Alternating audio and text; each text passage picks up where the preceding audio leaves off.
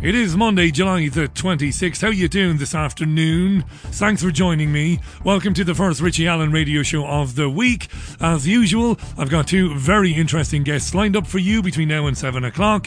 You can join in through Twitter, BBG Richie, or dropping me a message through the website. It's the BBG, not the BBC. You're listening to the Richie Allen radio show, live from Salford in Greater Manchester. It's the Richie Allen Show, broadcasting live on richieallen.co.uk and multiple platforms around the world. And now, here's your host, Richie Allen. First up this hour, Rebecca Barrett will join the programme. Rebecca is a teacher who is involved in the National Party of Ireland. I saw a pretty heartfelt tweet from Rebecca this afternoon. You may or may not know that from today, if you wish to dine indoors, that is at a restaurant or a cafe, or drink indoors at a pub, you need to be in possession of a vaccine passport. Yes, that's in the Republic of Ireland. It's not good, is it? Rebecca Barrett joins me this hour to talk about that and much more. And coming up in the second hour of the programme, I reached out to Dan overnight. Now, Dan tweets. I will share his Twitter handle with you as the programme goes on. He spent 20 years in venture capital, a lot of that looking at emerging technologies.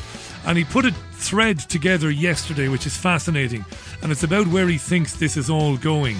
He started it with a story in the Daily Mail, or the Mail on Sunday, about a new Britcoin digital currency being planned by the Chancellor of the Exchequer, Rishi Sunak. This is very important. We'll get into that with Dan in the second hour of the programme. Yeah, it'll be a busy one. And yes, I'm having a decent old day. It's warm but pleasant here. We don't have the temperatures we had last week or the week before. So all is good here at Richie Allen Show Towers. And you can tell me how you are. I'm always interested in how you are. By the way, my old pal Mark Windows will be on with me later on in the week. You might want to know that. I reckon it's been over a year since Mark was on. It'll be good to catch up with him again. That's Windows on the World, by the way. James Perloff will be on the show tomorrow. Like I said, busy old week here at the programme. Now, everyone's up in arms about the Trafalgar Square event on Saturday. The media was in a frenzy this morning. You might be aware, thousands of people, tens of thousands of people packed into Trafalgar Square on Saturday. There was something going on, a World Freedom Day event. I think there were simultaneous events elsewhere. And in Trafalgar Square, a stage had been erected and some speakers took to the stage to say things about the current situation. Okay. The media was in a frenzy this morning. Apparently, a woman called Kate Shemirani, who was a nurse one time, but was then struck off, compared NHS doctors and nurses to the Nazis. It isn't actually clear if she actually called for any harm to be done to anyone, but that was heavily implied by the media today. There was outrage this morning. Here's Labour leader Keir Starmer speaking with LBC's Nick Ferrari. Police are looking at footage from an anti-lockdown protest where a speaker referenced the hanging of doctors and nurses at the Nuremberg trials. This was Kate Shemirani, a former nurse, asking for details of NHS workers to be collected and sent to her. Reminding everyone, of course, you once served as DPP. If this were to cross your desk, is it a crime? Yeah, it's absolutely shocking. And I think the footage was, I saw a bit of it just on social media, was shocking to see. And I do hope it's going to be investigated and dealt with appropriately. But it was absolutely shocking. And some of the things that are said and done in the names of some of these protests, I think, are an affront to all of us that believe in everything the NHS and the front line are doing. Keir Starmer there. He said it is a crime, is it? I'm not sure it's a crime. Asking for the details of NHS doctors and nurses, asking for them to be sent to her, that's a bit sinister, all right. I certainly wouldn't like it if I was working in the NHS, not that I would be working in the NHS. She then said, at the Nuremberg trials, the doctors and nurses stood trial and they hung. If you are a doctor or a nurse, now is the time to get off that bus. Get off it and stand with us, the people, all around the world. They are rising, said Shemirani. Her son has been speaking to the media again. He's spoken to the Daily Mail today, or the Mail Online. He has previously spoken to BBC News 24 about his mother, saying that, in his opinion, she's not really all there. Yeah. Now, Nick Ferrari is a colleague. His name is James O'Brien. He was desperate to get into it too. Something needs to be done about Shemirani and her ilk, of course. Before we hear his thoughts on Shemirani, pay real close attention to the beginning of this clip. O'Brien references a Twitter exchange that he had himself with a conspiracy theorist. When I think someone looks sensible or susceptible to a little bit of reason, 9 times out of 10 they're not, which is why one tries less and less.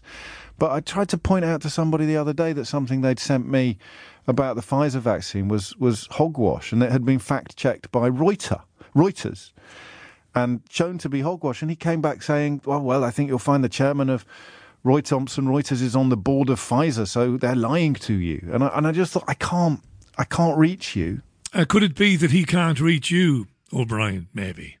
The chairman of Thomson Reuters, which is the world's biggest news agency, and the biggest provider of content to broadcast media, just like yours. The chairman of Reuters is on the board of Pfizer, and you don't have a problem with that, James. I can't reach you. Have I made it worse by trying to?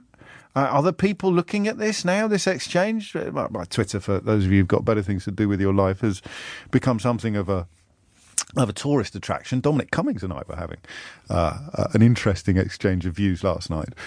And so does that make it worse now? Has someone looked at that and thought, yes, the chairman of Thomson Reuters is on the board of Pfizer, someone who doesn't know a lot about non-executive directorships and, the interplay between big global companies, might go away thinking, well, maybe there's no smoke without fire. What was that?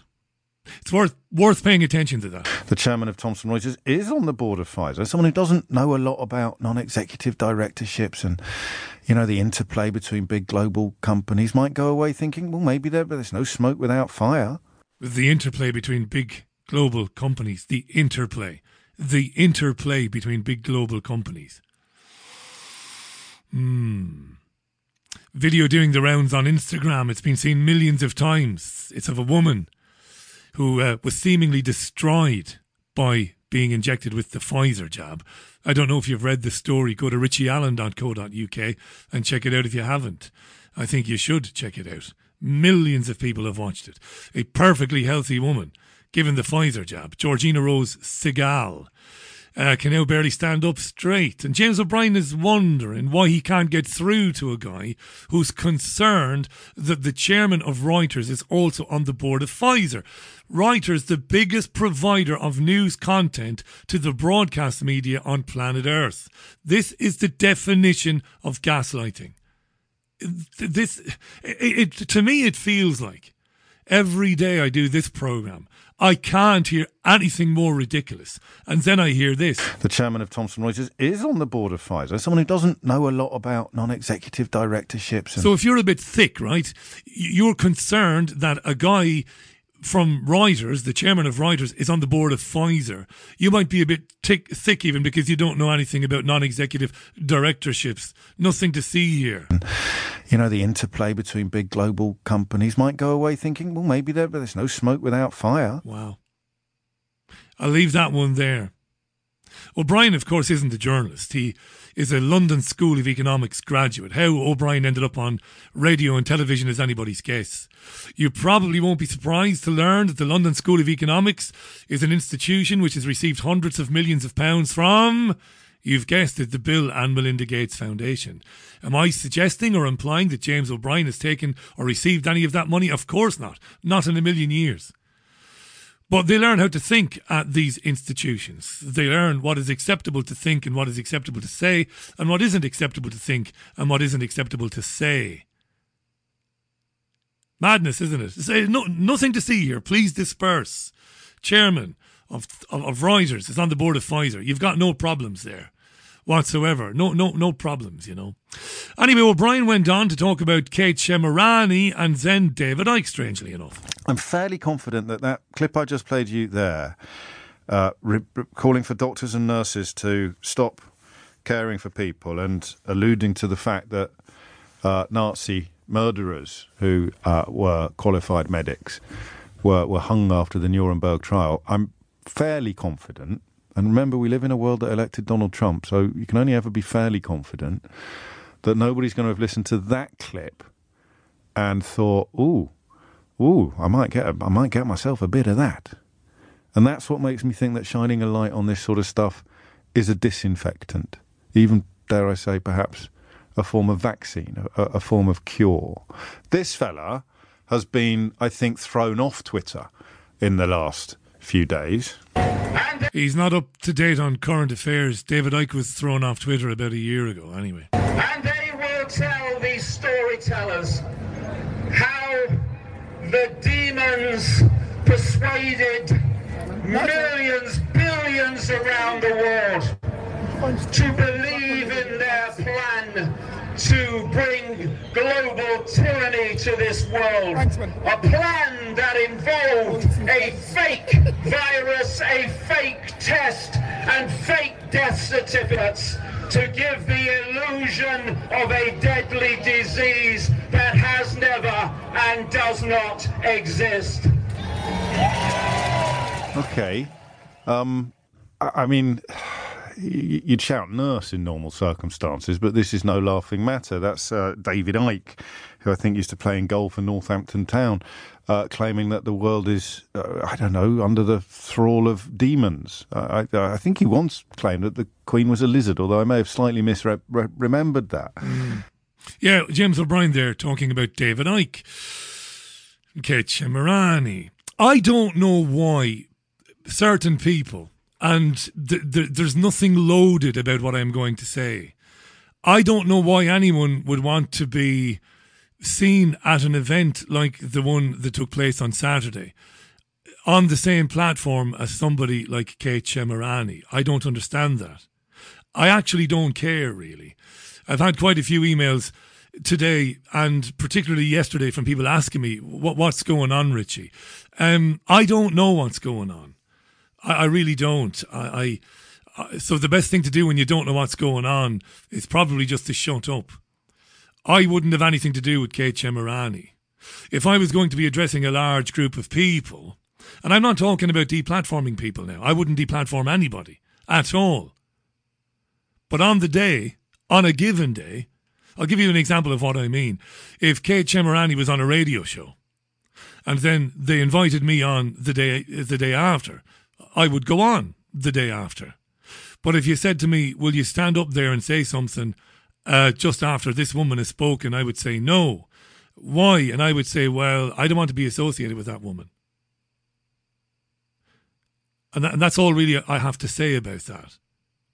What I would say is the people who organised that event on Saturday were not Gareth and David.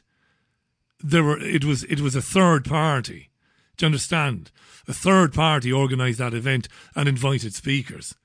Maybe there are those who spoke on Saturday are now a little bit embarrassed about the fact that they were, sharing a stage with Shemirani. Again, listen carefully to what I'm saying. I'm not saying deplatform someone at all.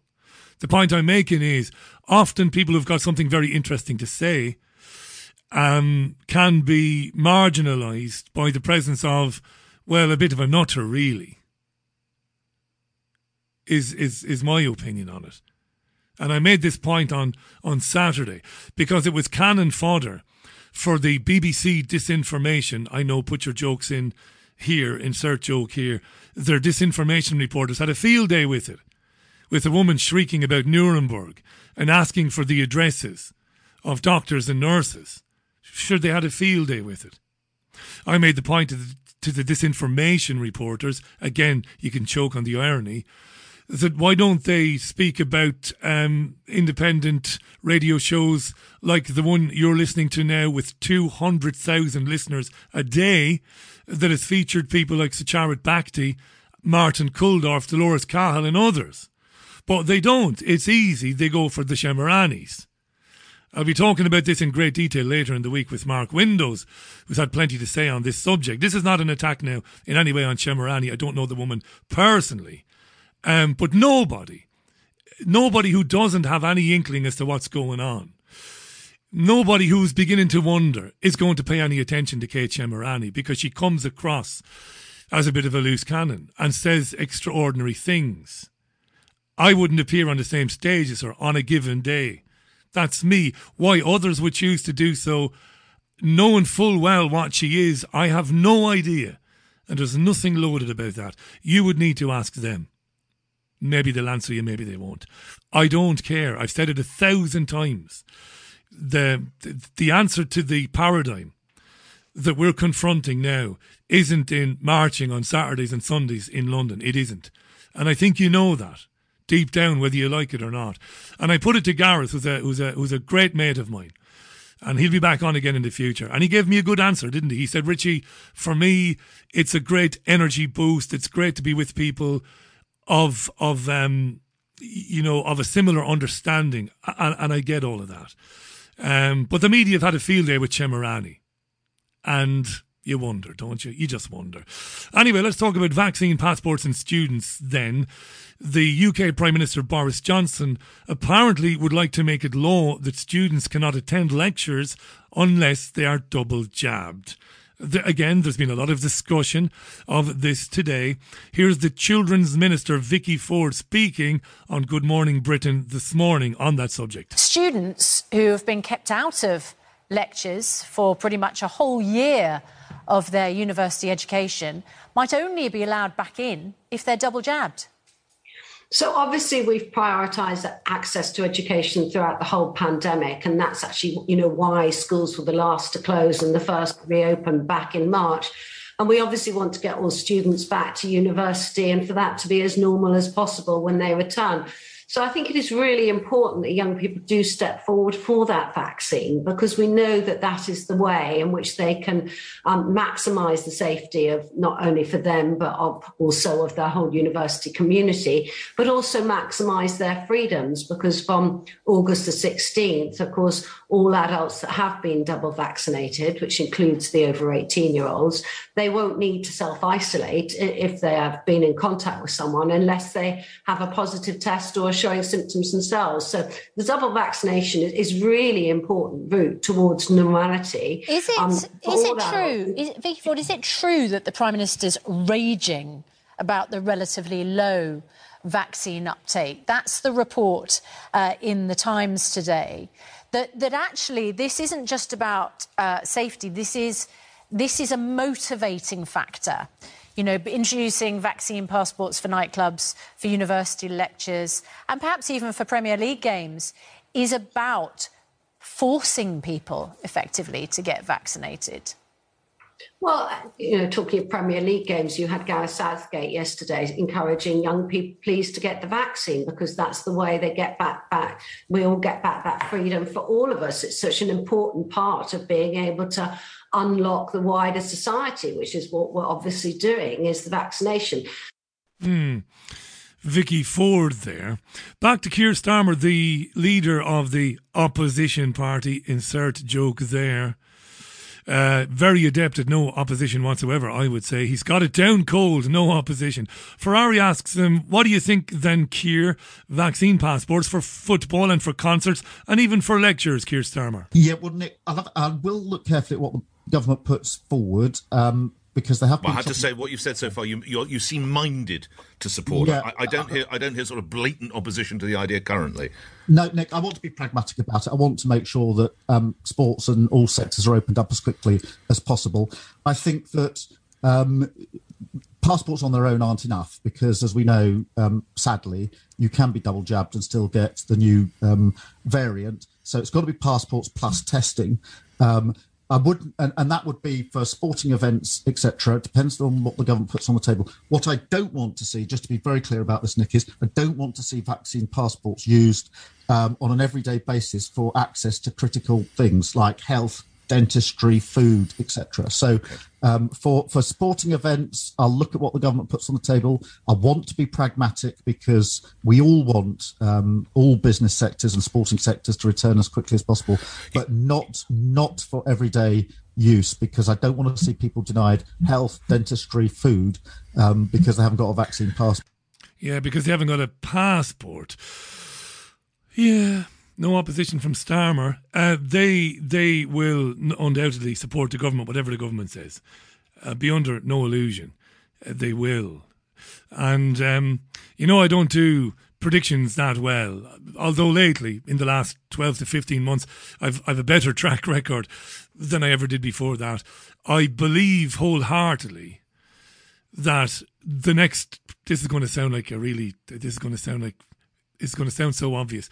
I believe that the next Prime Minister will be a Labour Prime Minister to take this on even further. I'm not sure if that'll be Starmer, mind. It might be somebody else. I don't know.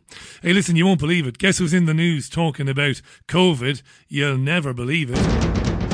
Ever. The man himself. Possibly the most patronising Irish American there's ever been. Yes, none other than Michael Flatley. He was on Good Morning Britain too, and he was talking about the return of theatres and vaccine passports. I think you might hear Susanna Reid speaking to him, asking him about, well, what do you think about the passports if it means getting the theatres open again? Think about vaccine passports for people to come back to the theatre. I better stay away from anything political, Suzanne. I think people should make up their own minds about their own lives. But better people than me will make those decisions. Yeah. If there's a sense, though, Michael, that we can get... Because you know only too well how difficult it's been for your dancers over the last couple of years. You know, I think you say they're in the prime of their life. This is when they should be on the stage performing. They've not been able to. If it allows the audiences to come back in a safe way, would you consider that to be a good thing?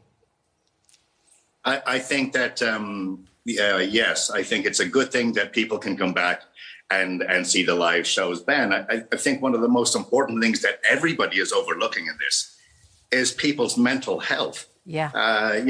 Locking people at home, I'm not sure that that's wise for mental health reasons. I just don't think that's wise. I understand what everybody's trying to do, but it's not my place to make those calls or those decisions. There's enough entertainers teaching us politics in this world. We don't need another one. So I leave that to the powers that be. But I certainly think seeing a great show like our show or Andrew Lloyd Webber as a perfect example, we need his shows back. People need to scream and clap and be happy again. We all need to get our spirit flowing again. We do indeed. We do, Michael. We need to get our spirit flowing again, and we need to clap and stamp our feet. But not to Andrew Lloyd Webber's musicals. Please, God, no. Anything but those. Mother of God. 23 minutes past 5. Thank you for all of your tweets, and thanks for being sensible. I mean, when I say thanks for being sensible, thank you for even if you're disagreeing with me, for being a dolt about it. Except for Delroy, who says, but you, Richie, sound like one of those naysayers when you say all that crap, though. Just shut up about it and let it go because it panders to the identity divide and rule bollocks, and right now that is not good enough, brother man. I think I kind of understand you. I get this all the time. It isn't that often that I criticise people that are speaking out about COVID or anything else. It isn't very often. And when I do, I inevitably get a message from somebody saying, well, what the hell are you doing? At least this person is doing something. But of course, they're not doing anything at all, only looking for attention and screaming a lot of nonsense. That's what they're doing. While what I do is I broadcast to 200,000 people a day with a podcast that's in the top 50 in any category in the UK, and that's competing with BBC shows. I platform people, doctors and scientists that can't get on other media organisations. I give them a platform. That's what I do. Don't brag about it, ever. I find it funny when people say, well, what do you do? What do you do? Keith says, Richie, you're saying you wouldn't go on the same radio show or stage as Shemirani. Keith, you're as deaf as a post, pal. Get a syringe for your ears. I never said that. I said I'd be quite happy to appear on a radio show that somebody like Shemirani had been on, but I would not speak at a public event with lots of people there while she was on the same bill. What would be the point of it? Do you understand? Or are you that thick that you don't understand? In which case, that's fair enough. I'm not the brightest spark in the box either. I made it perfectly clear what I meant. Live and let live. I wouldn't deplatform or silence anybody, but I would not stand on a stage with a nutter like Shemirani, who's calling for people to give her the names and addresses or the names and details of doctors and nurses. Why would you waste your time speaking on that platform to a crowd of people who know exactly what you're going to say because they've heard it 1,000 times before? I'd prefer to speak to people, given the opportunity, that have heard of my radio show, but that think that I'm an idiot and that my guests are idiots and that we are crazy conspiracy theorists. I'd love to be given 20 minutes with those people. I'd love to speak at the Oxford Union. But I've turned down 1 million requests over the years. Richie, will you do Truth Juice? Will you? Will you come here? No. Why? I'm only speaking to the converted. It's a waste of my time. I strive every day to think of what I can do better than what I'm already doing to reach those on the fence or to reach those who think that we're crazy. That's what I do. Sometimes not very successfully. Other times maybe a little bit successfully. I don't want to preach to the converted. I really don't. And I wouldn't waste my time travelling to London to address a group of people on the same stage as a shrieking fishwife like Shemirani. I made my reasoning perfectly clear. You don't have to agree with it. I couldn't care less.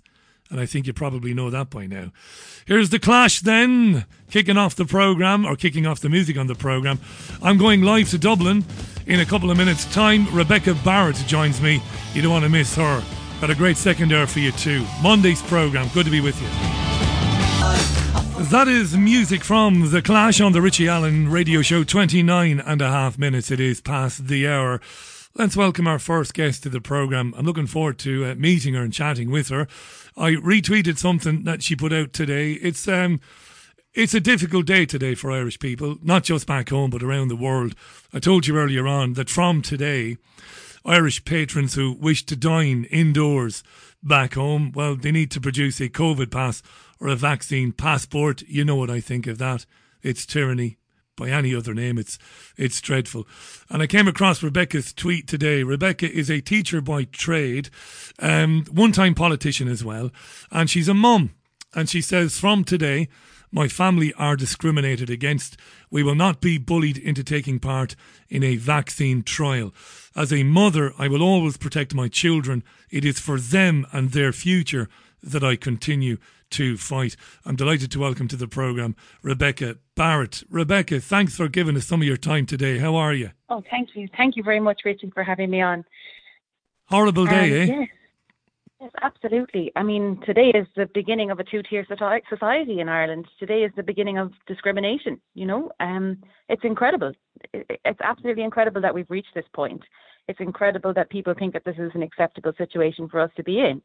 I mean, my neighbours who might be vaccinated can go and they can eat indoors, and I'll be stopped on my way in and I won't have a vaccine passport to present and I won't be allowed to go in. It's an incredible point we're at, you know. And when you said to me just there, Rebecca, that people seem to be okay with it, has that been your general experience in your own neighbourhood? Are people happy to go along with this? It depends. Honestly, personally, no. People in my family, I know a couple of people in my family have been vaccinated. My own mother has actually been vaccinated. She's 65, and she's very frightened of it, to be honest. And she's very frightened of doing the wrong thing. She wants to do the right thing. She wants to, you know, be a good citizen, and she sees this as that's what she should do. And since she has had the vaccine, she's kind of changed her mind on that now, and she kind of wishes she hadn't. She wished she'd waited a bit longer. But she has said to me, yes, I have the vaccine passport. Yes, I am vaccinated. I can go in and eat in a restaurant. She said, but that's ridiculous. I'm not going to do that. She said, imagine if like me and her and the children, my sons, wanted to go and have a cup of coffee somewhere in an afternoon. She said, what is she going to do? Sit inside and have us sit out in the rain, you know? Yeah. That it's ridiculous. She doesn't agree with it at all. So no, in my own personal circle, I have not experienced very many people who are okay with it. Most people seem to be kind of saying, look, this is a bit far, you know, this is ridiculous. You're pushing it now. But I mean, it's surprising that anybody is okay with it, I guess, that anybody is okay with it. Yeah, this segregation. This morning, Sky's Irish reporter, Sky News' Irish reporter, Stephen something or other, he was in Dublin and he popped into one or two bars, and each owner he spoke with, Rebecca, said that they regretted it, that they weren't thrilled about it, but it was the law of the land. And I couldn't help but wonder, well, if enough of you felt like that it's not right, well, just ignore the law then and tell people when they come in, look, I don't care what your passport status is. I'm not interested in that. Just sit down and order up. I'll get you a pint and I'll get you a menu. You know, is there an opportunity being missed here by the... Definitely. Do you think so? Yeah, definitely. There definitely have been some, and I have retweeted them on my Twitter account and on my Instagram. There have been some places that have said, no, we're not going to open up. We're not going to... They've actually said, now they haven't said we're going to open up and let anybody come in. I haven't seen anybody saying that. But I have seen a good few places saying we're not going to open up indoor dining until everybody can dine indoors. We're not going to, separate people like that. That's not right. Now, I do think that is a missed opportunity. I do think that because if everybody kind of came together and said, look, this is just not right, and also I do find it strange because in Ireland, for many years, we kind of have this amateur attitude, you know yourself, like it would just be, oh, yes, you're vaccinated, yes, you're head on in, you're grand. You kind of would expect that almost, that you'd go to the door and you'd get, oh, yeah, yes, you're going, just head in. But it's not like that now. It's a very militant kind of, people are very afraid. That's what I would say. People are very afraid of doing the wrong thing when it comes to the law. And I feel like even the Gardaí have kind of stepped everything up a notch, and people are nervous of the Gardaí. And there was always kind of a friendly relationship between the Irish people and the law forces here. There was kind of we kind of trusted each other, and you expected the Gardaí to kind of be on your side and looking out for you. And if you were a decent person and doing the right thing, everything was grand. But it almost feels like they're kind of out to get you now. You know what I mean? It's a very different atmosphere. And even the Gardaí are saying, it's interfering with their general policing duties, this COVID madness. Like even the Gardaí are saying they're finding it hard to do normal policing because, their time is so taken up with this other nonsense of trying to make sure people aren't, when we had the lockdowns, people couldn't go inter-county travel and stuff like that, But it's done a lot of damage, I think, to our relationship with the Gardaí. I think it's done a lot of damage to that. This is really important, Rebecca. And I'm not trying to defend bad behaviour by the police here or the Gardaí back home, but it's easy, and I'm not accusing you of this at all. We do sometimes forget that behind that uniform there's a man and a woman, and this fear that you talked about, this all-pervasive fear, they're bound to be feeling it as well. I mean, for many of them, they've probably swallowed this hook, line and sinker. Now, I'm not saying there isn't any COVID, I'm not saying that at all, but the evidence I've been able to see in the last 15 months tells me that it isn't something that we should be terribly worried about. We certainly shouldn't have locked down society and closed businesses, but yet, as you said, so many of the people that surround us, they've been taken in. Tell us about your experience. It's great having you on, you being a teacher, because you're observant. Yeah. You're incredibly articulate as well. Tell us about that propaganda last year. How bad did it get back home? I'm not actually teaching in a school anymore now. I was a primary school teacher, and then I had my son 6 years ago. He's 6 now, and my first son. And I stayed out to mind him after he was born, and then I decided I would actually homeschool my children. So I actually homeschool my 3 children now. I knew that, but you'll always be a teacher, Rebecca. You'll always be a teacher. I know, and I was going to come on to that as well. Yeah. I remember during the general election when I put down on my form, that I was a primary school teacher, because it's a profession and you're always entitled to use your, your professional title. So I put down primary school teacher. But of course, I had all the Twitter lefties out, shouting at me, going, a homeschooler's not a teacher. You can't say that. You can't say that. But yes, of course, I know. Yeah, but no, my own experience now. the main thing that I have noticed from people is that they're frightened. People feel frightened. People feel bullied, and people feel intimidated. And it doesn't matter which direction they're frightened in, they're just frightened. Some people are too frightened to get the vaccine. Some people are too frightened to not get the vaccine. Everyone is just frightened, and everyone is bullied, and everyone is intimidated. And it's just, even the fact, it's this constant, like, drip, drip, drip. You turn on the radio, and the first thing you hear is, you know, how many COVID cases, how many this, how many, and it's constant. And it's like, let's turn on the news every evening. Now, we can't even watch the RTE news anymore in our house. It's banned in our house. We cannot sit down at 6 o'clock and watch it. Oh my God, it's appalling. But when we used to watch it, you would sit down, and every single evening you have the report of how many cases this, how many cases that, and it's fear-mongering, you know what I mean? And it's a disproportionate response, because our population is 6.8 million, right? 6.8 million. And according to them, if you go by their statistics, if you accept what they're saying, take what they're saying completely at its face value, there have been 5,000 deaths in 2 years. In 2 years, yeah. Yeah, and at the same time... That's not a proportionate response. That's not proportionate. They've shut down the whole country. They've shut down the whole world. Like, it's not proportionate. How many people have died by suicide, from depression, from mental health issues? How many people haven't been able to go and get cancer treatment? How many people... Like my own son, I'm sure this was on my Twitter as well, my own son actually had an eye injury 2 weeks ago. And I rang the GP to try and get him in just to get checked, because I'd be very cautious when it would be his eye, and he's only small, and his eye is growing and developing, and I don't want him to be damaged, you know. And I rang the GP, and the GP said, sorry, we can't see you for a week because we're doing vaccines. We're not taking any patients. Yeah. That's what? Same here as well. It's the same here for non-elective surgery and for things that are deemed to be minor. People are just left kind of in limbo here. I did see that. How much damage has been done? Yes. Exactly, is anybody trying? I know the answer to this, so it's going to sound a bit sick, but is anybody back home trying to quantify that damage that you just described there? I don't know, to be honest with you. I don't have any figures. I do know this, is that they're not releasing the statistics for suicides in the past 2 years. They're not releasing them. They haven't released the number of suicides. And I find that very interesting. Why are they not releasing them? You know, is it because they're massively increased? You know, you see, in my days, it's funny you say that now. In my days in radio back home, I'd be salivating to, I'd be so anxious to get a politician on to confront them with that question. Tell me, Minister, how many people have committed suicide? Tell me how many people have died because their cancer diagnosis was a bit too late. But we're back to the media again, the media. I mean, you've experience of this. I should mention, by the way, we've got Rebecca Barrett on the programme. Rebecca is a member of the National Party in Ireland back home, and she was a candidate in the election last year. So you know just how bad the media is. I mean, I watch it from afar, but I see the bias towards, let's say this, I don't want to say smaller parties, but you know what I mean. The non-traditional parties. The bias against it. Exactly, yes. Horrendous. Mm-hmm. It is. Oh, it's incredible. Oh, it's absolutely incredible. Sure, my husband, Justin, ran in the Dublin-based South by-election. And, there was numerous radio programmes, numerous, like, anything that had every single one of the other candidates on, he wasn't on. Do you know what I mean? He wasn't on. There's massive bias. I mean,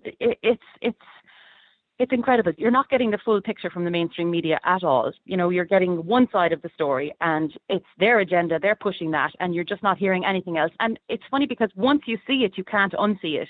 It's in the way they say things on the news, and they twist statistics and they twist the numbers and they say them in a strange way. And like some evenings they'll report the number of deaths, but some evenings they'll report the number of cases, and some evenings they'll report it in percentages. And it's to confuse you and to mess with your head and to just all these numbers flying at you. You know what I mean? It's they're pushing their own agenda. They're very much focused on their own agenda, and there's a lot of bias. Yeah, exactly. There's a bit of lockstep to this, isn't there? Because what you've described there is the same here in the media.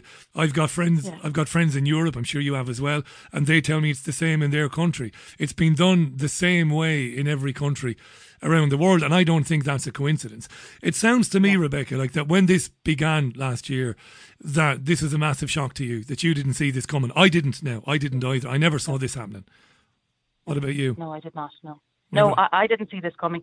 When all this started, myself and my husband sat down, and I can remember saying to him, like, oh, this is horrific. This is like, what is going on?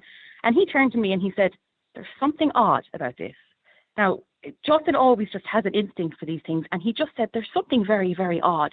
And I said, like, what are you talking about? What do you mean there's something odd? I said, people are dying. What's going on? I don't know. And he said, no, he said, just wait a little while and see. And, other political parties came out and made statements, et cetera, and the National Party, we just kind of waited, and we just waited to see what was going to happen. And Justin, he just knew that there was something strange. There's something more behind all of this. It's a very, I don't know what's the word, organized. It's a very organized thing, and it's very coordinated across Europe. Like you said, it's not just Ireland, it's not just the UK. It's very coordinated across Europe, and there's something more to it. It's not about protecting people from a disease. It's not about that. And I also, I actually think myself and the kids and Justin had this back in November before it was even like a big thing. Not November last year, the year before. 2019. I think we even had the coronavirus. We were sick. We had like a bad flu. And, we didn't go to the doctor because it was actually Christmas Day. We had it. I couldn't believe it. Like, we were sick Christmas Day. But we had a very bad flu. We felt exhausted. We lost our sense of taste. We lost our sense of smell. And we felt awful. And all of us did. And the children felt less worse than we did. And I can remember at the time when they brought out the COVID, they were saying, children don't get it as badly as adults and it'll be fine. And so we kind of thought, okay, that sounds like what we actually had. And I think we did have it. Now, we weren't like running around the place healthy as can be. We were sick, but we were sick for about 4 days and then we were fine. Yeah. It's not proportionate. It's not what they're saying it is. And a close family relative of mine now we weren't diagnosed with COVID. We didn't get a test because it wasn't a thing then. It wasn't a thing yet. That was November and it wasn't a thing till April maybe, or March. But a close family relative of mine actually has lung problems. He's on the list for a lung transplant, and he has been diagnosed that he had the COVID. He actually had it, and he is 72 years of age. He has lung issues. He has had the COVID, and he is fully recovered.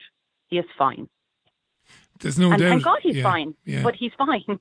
And these statistics that they've bombarded people with, the most important ones, of course, are that the average age of somebody dying with it, and that isn't dying of it. This is another wonderful twist of language, But the average age is in the mid-80s, and for the UK and Ireland, we would expect the average age of life anyway is about 81 or 82. It's madness that we're in this situation. Rebecca Barrett is our guest, and I want just to chat a little bit about the children, not from a personal.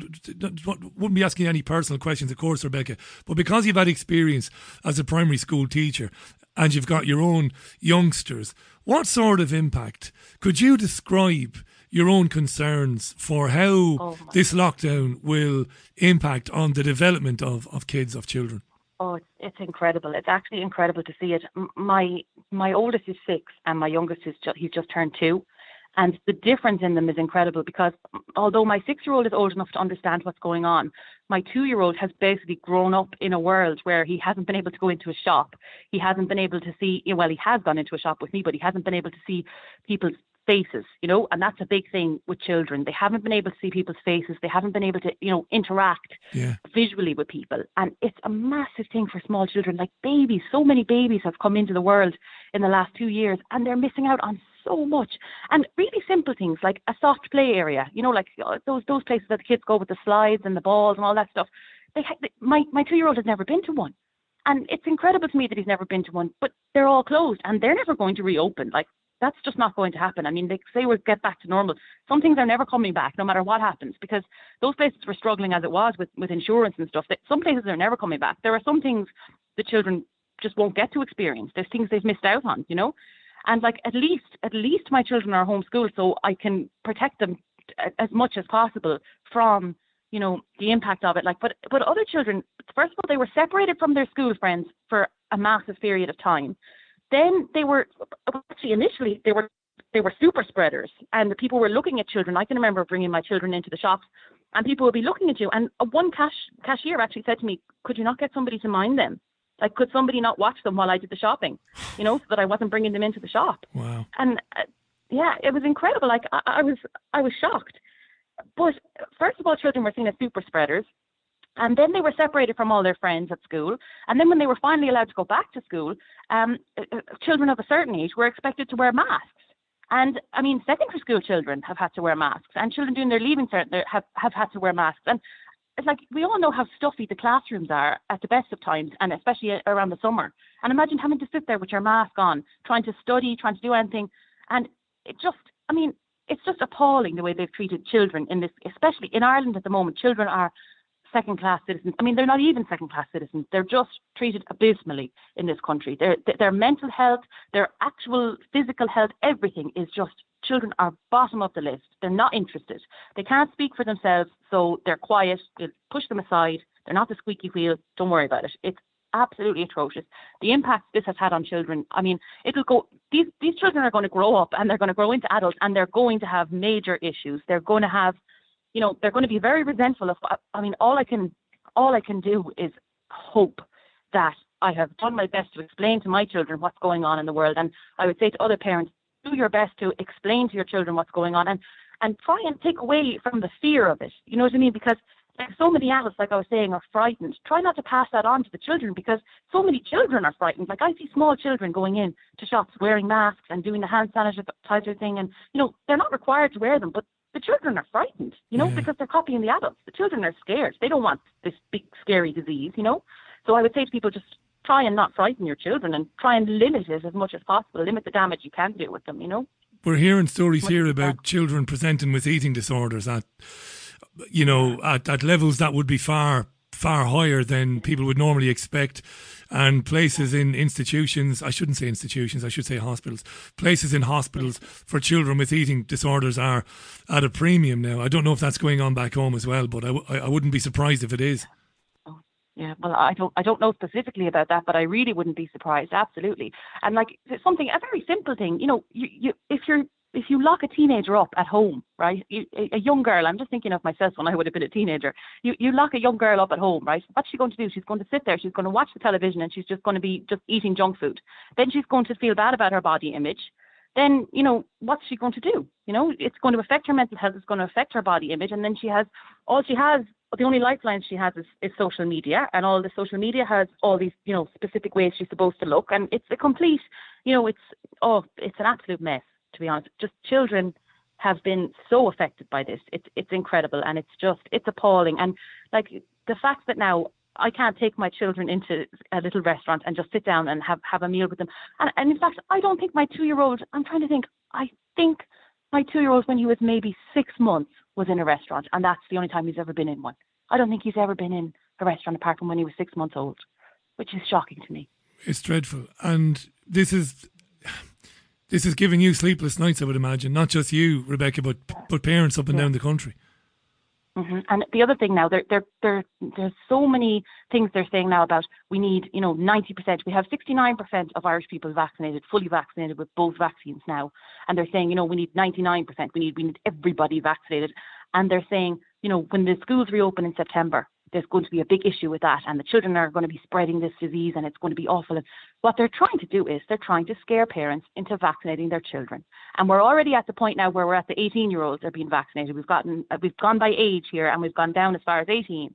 And what's going to happen next? And I've seen numerous articles, and I've seen things where people are saying children age 5, age 6 should be vaccinated. And that's what they're going to do. They're going to start pressuring parents. They're going to say, you know, really, you know, they'd be a lot safer in school if they were vaccinated. And it's going to get to a point, I reckon, after the Halloween break, when they come back after Halloween, you're going to be told, no, you can't come back if your child's not vaccinated. And parents are going to be at a loss. They're not going to know what to do, because they're going to obviously want to send their children to school, but they're not going to be able to. It's going to be, and the very best case scenario for those parents is they're going to do what they're doing now with passport and a two-tier society. They're going to separate the children. They're going to have a classroom with vaccinated children and a classroom with unvaccinated. Do you think that's a possibility, Rebecca? Do you think that schools might do that? I honestly, I absolutely do think, because I wouldn't have said that they would get to the point where unvaccinated people can sit outside literally in the rain and vaccinated people can go inside and eat in the restaurant.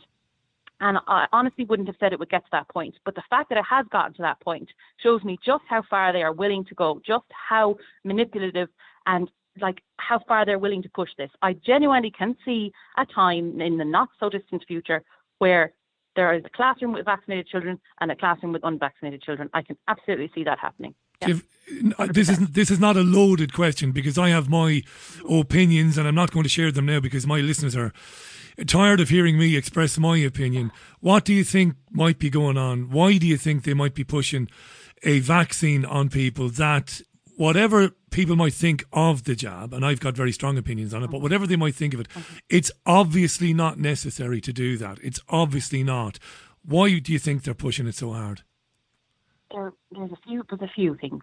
I mean, there's a lot of conspiracy theories. There's a lot of places you could go with it, and I don't want to go down a rabbit hole. I don't want to go too conspiracy theorist here. But, I mean, population control makes a lot of sense. I mean, that's one thing that does make a lot of sense to me.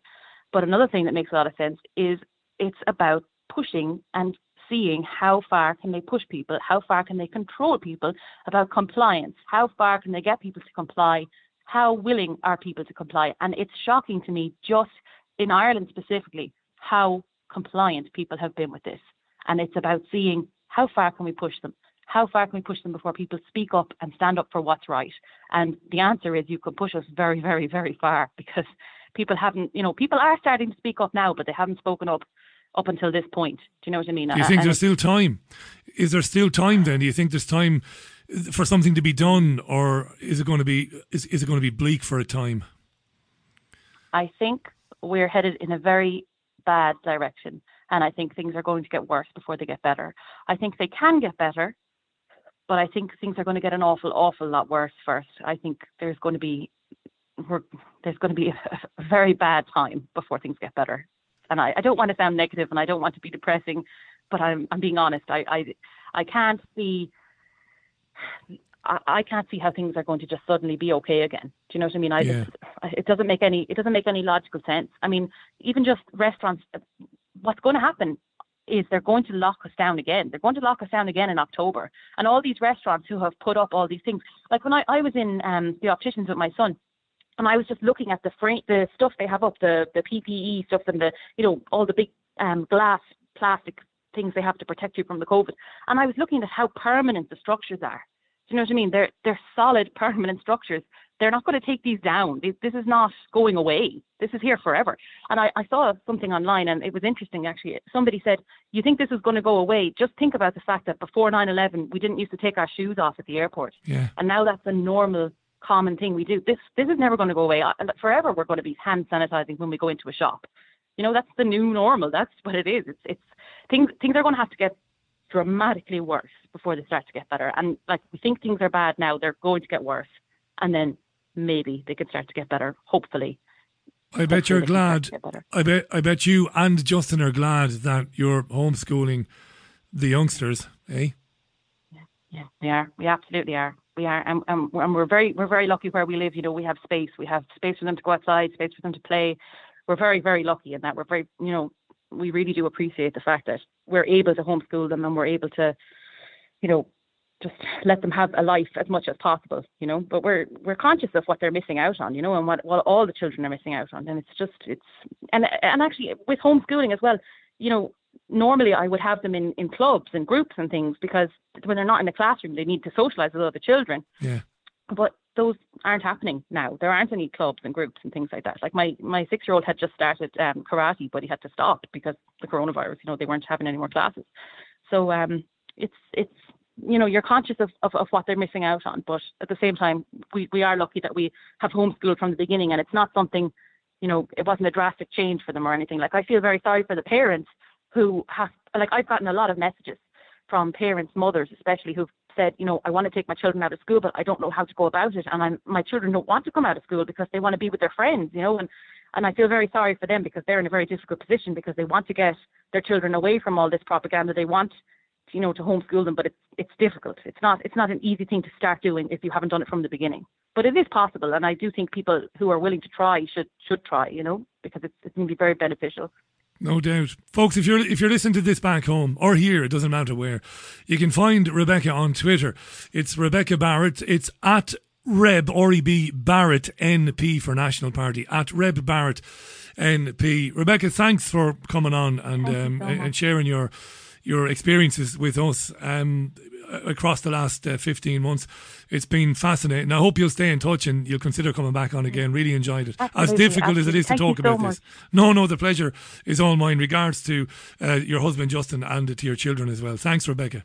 Thank you very much. Thank you. Not at all. That was Rebecca Barrett there. Rebecca is a member of the National Party back home, stood for the party last year, former primary school teacher, homeschooling her children now and sharing her thoughts on a pretty dark day for Ireland and for Irish history when a law has come into force today that says that people going to restaurants, cafes, pubs must be jabbed or must prove that they've passed a recent COVID test and show their COVID pass in order to be admitted. It's dreadful stuff. Thanks to Rebecca there. It's exactly, I think, 2.5 minutes to the top of the hour.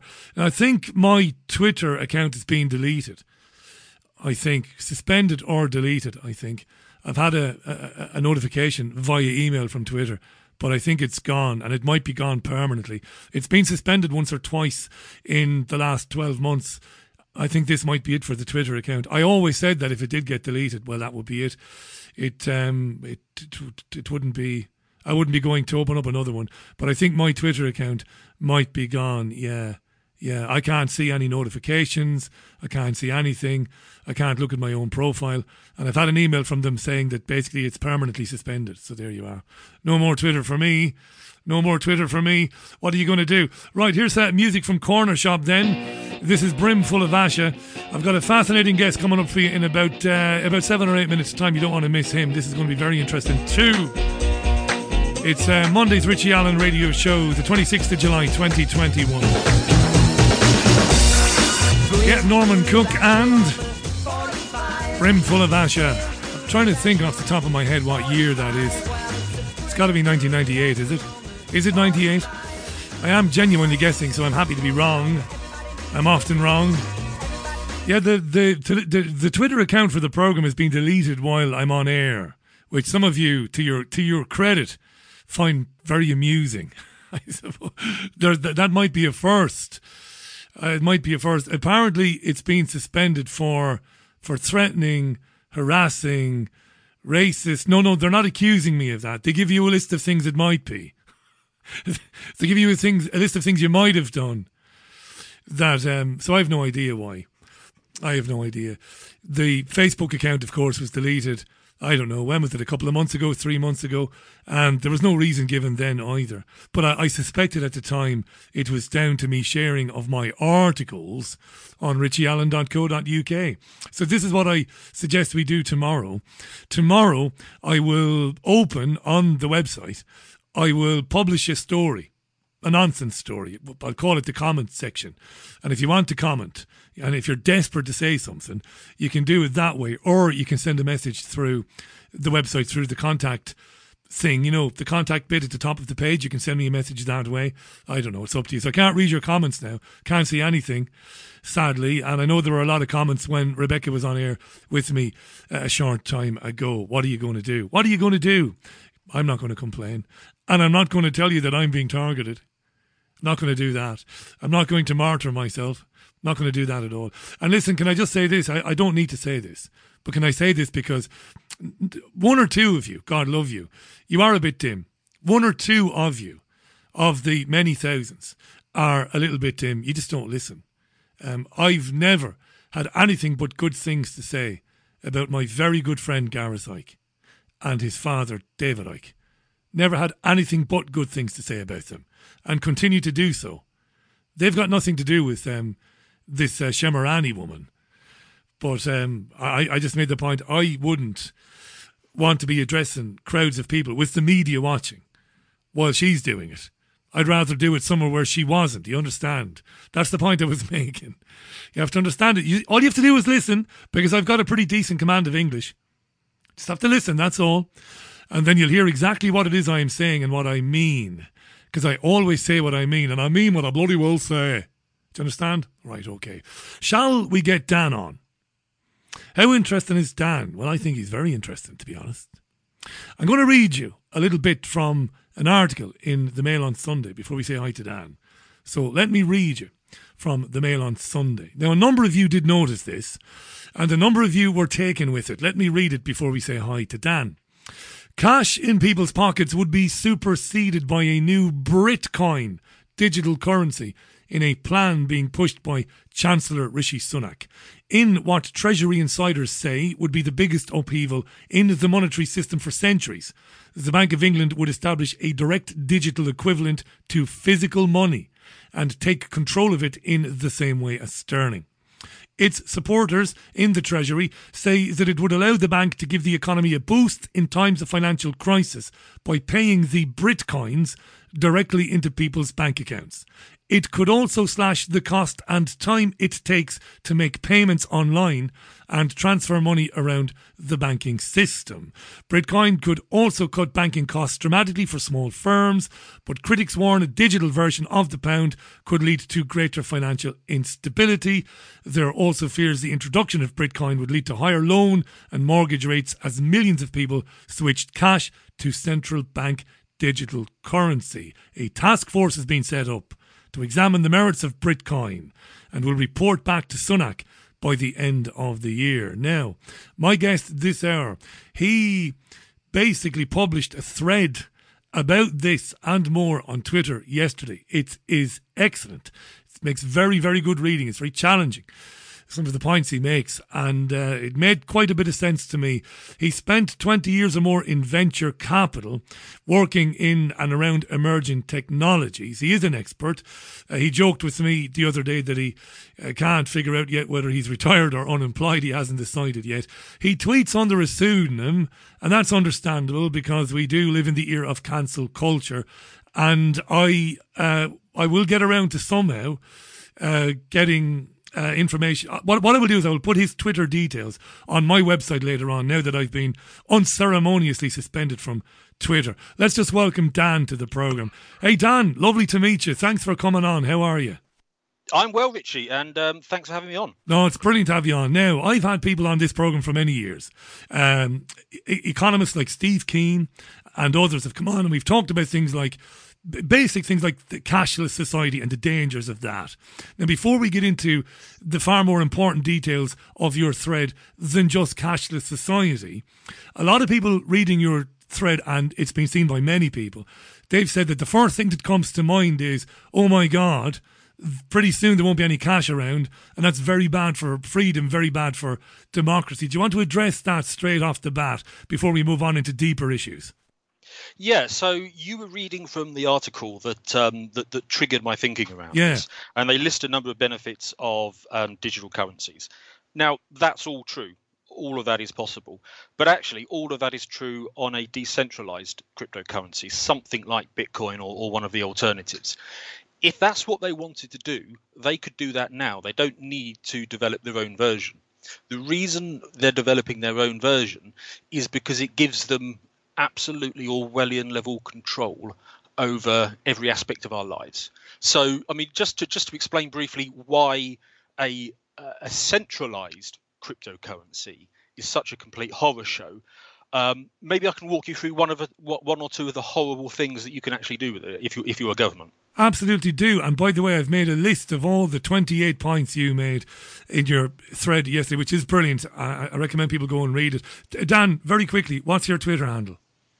It's KingBingo_. KingBingo_, folks. Yep. I can't retweet this at the moment because I've been temporarily or permanently booted off Twitter. KingBingo_. And Dan, just to put your mind at ease, it wasn't for racism or for homophobia or for anything like that. I have no idea why they've suspended me.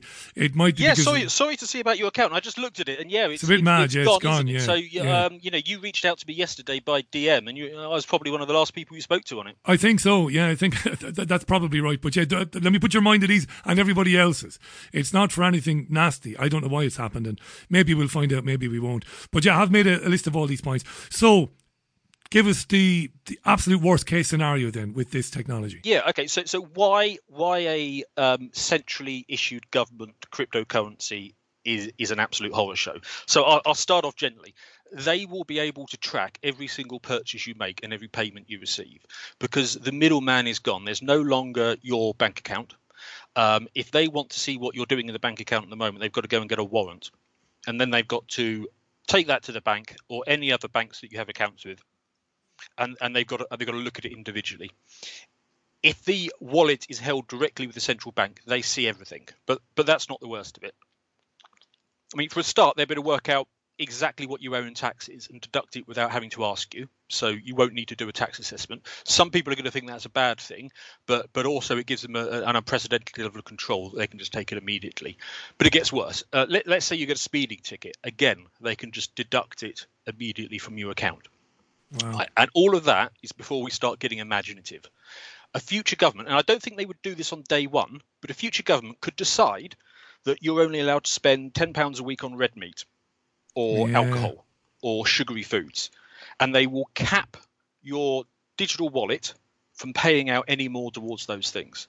They could decide that you've spent too much on carbon, and that the green agenda is so important that if you filled up your 4x4 this week, or you took a plane somewhere, they're going to add a carbon levy and they're going to fine you for that. And it goes further. They could decide that you, Richie, you're a very naughty boy, because what you have done is committed wrongthink on the internet, and they're going to punish you by giving you a higher tax rate.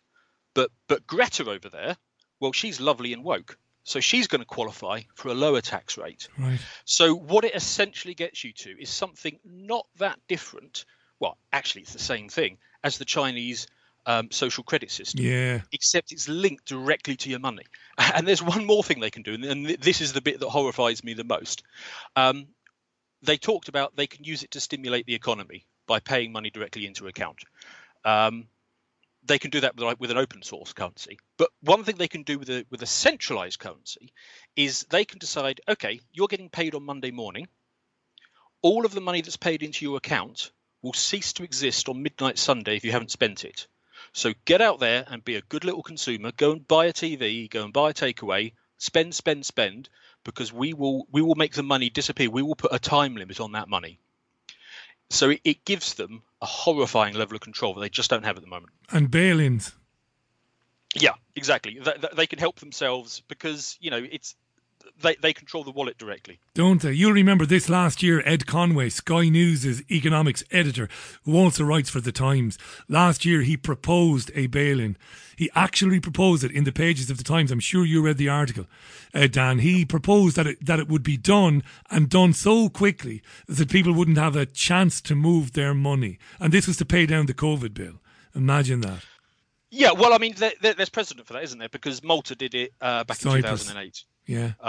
So, the precedent is set. We are clearly in extraordinary times, not because of a virus, but because of the government's reaction to it. And if they can justify all of the things that they have justified over the course of the last year, why not a bail-in? Dan is our guest this hour. I'm really grateful that he came on too. Dan has been in venture capital for years. He's an expert. He understands finance inside out. And his thread is King Bingo _ Look for it. It's pinned to the top. Read it. Check it. Share it, by the way. Share it. Make it go even more viral. It's Dan's take on what might be coming down the line. Now, these are the worst case scenarios. And from what I understand, I've got many of your bullet points here. They're not yet in a position to do that because there isn't yet a national digital ID system in place. But there's one. Yeah. We're seeing the emergence of one, right? Yeah. So China is at that point. China is ready to go. They've developed the technology because they already had the national digital ID system, which was the social credit system. All they needed to do at that point was build out their centralized digital currencies, put the two together, and you're off to the races. And that's why a couple of weeks ago they banned Bitcoin, because they are ready to go on this. The UK is looking at this and they're thinking the same thing that I'm thinking, because I laid it out in the thread. They're thinking that we've had one too many boom bust cycles, and we're not going to get out of this one, because we've got a hell of a crash coming when the economic effects of all this comes through. And it is highly unlikely we can get away with what we did in 2008 of just reflating it. So the old system is going away one way or another. So we're probably going to end up with a new digital currency, because the old one is going to cease to exist. And the only question at this point is it going to be an open source one based on Bitcoin or something like it, or is it going to be centrally managed? Now, in order to centrally manage it, they need to develop out their tech, and that's what the article is talking about. But they also need to tie it to a digital ID system, and they don't have one at the moment. However, lucky for them, all you need to do is take your vaccine passport, which is basically a digital ID system, and push out an update. And it turns into something that could support digital wallets as well. Do you think they want to do that? You're convinced of it? I think their ideal scenario is that they could carry on with the current system and make it the next guy's problem. And that's what politicians have always done. So the reason why our financial system is so vulnerable and has a sort of built-in kill switch is because it's run by politicians. And politicians will always prioritize short-term advantage over the long-term survivability of the system. So Gordon Brown, back in 2008, he wasn't looking to make the system right.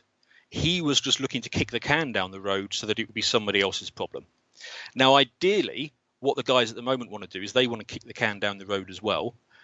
I think it's highly unlikely they're going to get away with it. Why do you say that now? Because traditionally, I mean, we know you talk in your excellent thread about, the printing of money. They've always done that. I mean, they bailed out the banks in 2008 when they should have bailed out people, maybe, but that's a philosophical argument for another day. But they seem to always have money because they just invented out of thin air. Why do you think they're going to stop doing that? Is it because they're going to be told? The traditional method is that when you have a recession, you just lower interest rates. Yeah. And that increases the supply of credit, which is effectively the same thing as creating more money. And then you go back up again. But the problem is every time you do that, you lower the long-term sustainable rate of interest rates. So, I mean, anybody who had a bank account in the 80s will recognize this. In the 80s, you could walk into any high street branch and you could get 8 or 9% on your money. Savings. Yeah. Yeah. Try getting 8 or 9% in a bank account these days. Can't get anything. Not a chance. I don't think you even get 100 of that now. No, you get nothing. No. Yeah. So interest rates had already hit zero. And in 2008, what they did was a little bit of money printing. And they got away with it. They managed to kick the can down the road for another short-term debt cycle. We're at the point now where the economic damage, which bizarrely was self-inflicted, well, maybe it's not so bizarre, but they self-inflicted this damage because possibly, and I don't know whether this is conspiracy or cock-up, I'm open to either. Good. They thought, look, the system is coming down anyway. Do we want to get blamed for it? Or do we want a convenient excuse for why things have come crashing down that we're not going to get the blame for? I'm not sure it was necessarily that, because otherwise they would have been more advanced with their planning around digital currencies and a national ID system. But I think they seized upon a potential crisis, they amplified it massively, and they used it to push this agenda, and they're now playing catch up. And the reason I think that is I don't know if you remember, but very early on in the whole COVID thing, bizarrely, and we're talking within the first few days and weeks of the whole COVID thing kicking off, all of a sudden the media was talking about a cashless society. And it was like, that's very early on. You're right. You're absolutely right. So I think they had that as a government priority on a shelf somewhere. And they were thinking, OK, we've got 10 years to bring this in. And then COVID happened and they thought, right, perfect. This is the opportunity. We're going to seize it and we're going to ram this through now. And when they started to realize that COVID was perhaps not the threat, but they thought it was, they thought, well, bugger, we need it to be. So let's just amplify it a bit and ram this agenda through. But now they're busy playing catch up because the economic damage that they've done with their lockdowns are so severe that even if they could have got one more short-term debt cycle out of us before, which in itself was a bit of a push, I think it's really unlikely that they're going to do it now. The reason they're really unlikely to do it now is because they cannot let the stock market crash. So they're having to print vast amounts of money. And when you start printing money, it's like kryptonite for the economy. Or, well, maybe that's a bad analogy because kryptonite kills Superman straight away. Maybe it's more like... Or disables him anyway, yeah. Yeah, maybe it's more like injecting a massive amount of stimulants directly into your heart. you're going to run really fast for about 15 minutes and then you're going to keel over and die. Now, to put this in perspective, and people are always amazed when I tell them this number, 30% of all the money that exists was created in the last 15 months. Is that right? It is a staggering amount. And I don't think they're done yet. If you look at the US, I mean, they're really leading the charge on this one. I mean, they are print to go burr to the max. They're just about to ram through, I think, another $3 trillion spending bill. And there's talk of a similar sized bill coming down behind that. They are running this economy so ridiculously hot. And you didn't even mention what the European Central Bank is doing. And then you have the money printed by the Bank of England. So when you said the crash is inevitable, and I do not have your expertise, but economics is something I used to do in mainstream media. I used to do reports, so I have a little bit of an understanding. When the crash comes, what are going to be, in your opinion, what are going to be the early signs that it's going to go belly up? Are we talking about hyperinflation? Yeah, I mean, hyperinflation has its own special definition, which is quite hard to get to. I mean, it's an absurd amount, but I mean, you're already starting to see price rises. You are. One thing I would say to people is, if you happen to come across an old Tesco's or Sainsbury's receipt from a year ago, just compare it to your weekly shop now. Yeah. Or if you don't, save your next one, give it a year, and then compare the two. I've done it. And you'll start to see that the effective inflation is nothing like what they say. So the official inflation rate is something like 2 or 3%.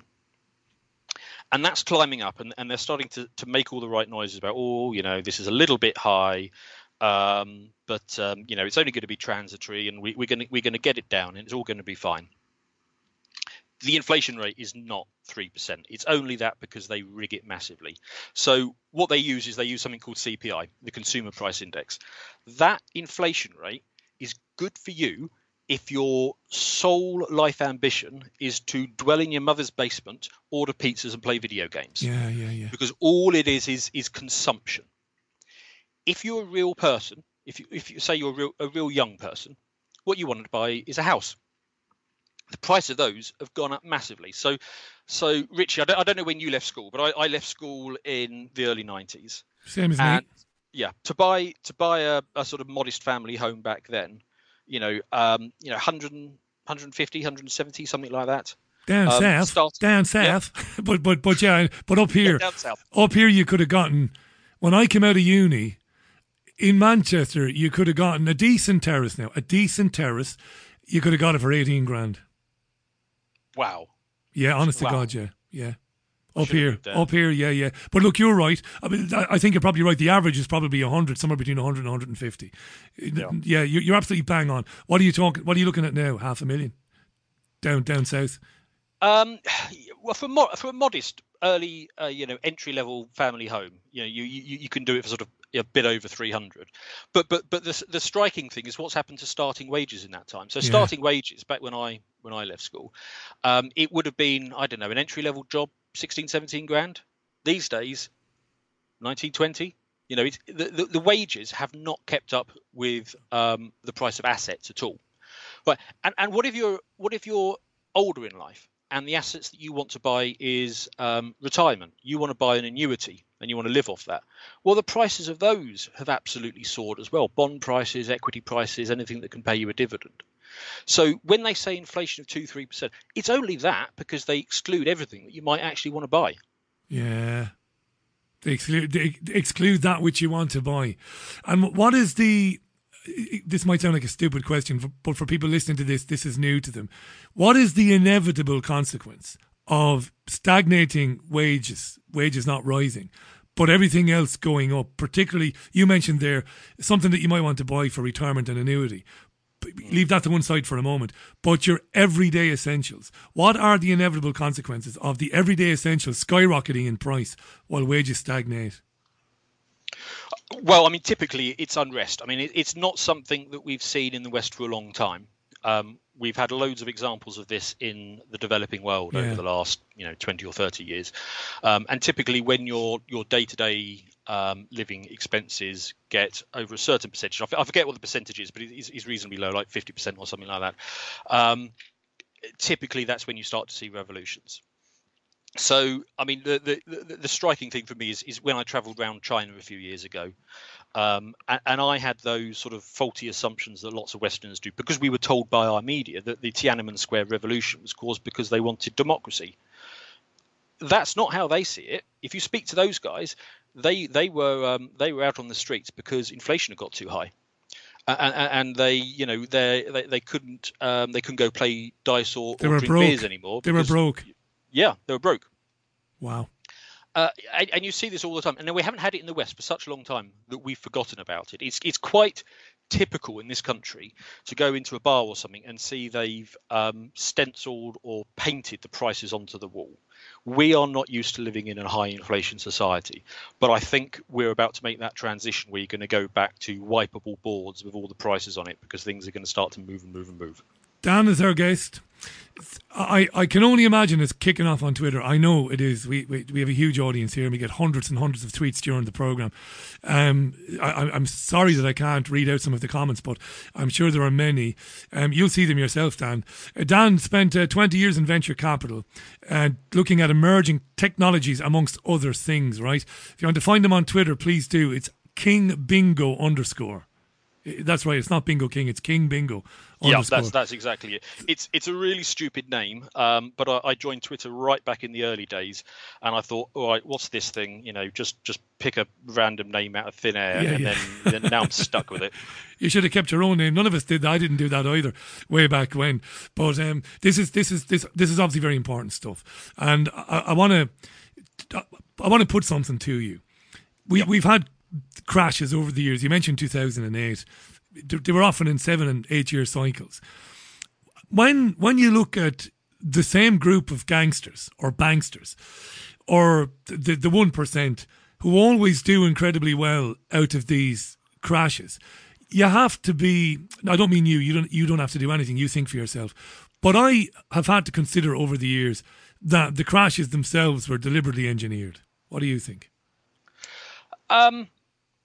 I don't know if they were necessarily deliberately engineered because it does create a bit of hassle for the politicians. It does cause a few bit of popularity problems.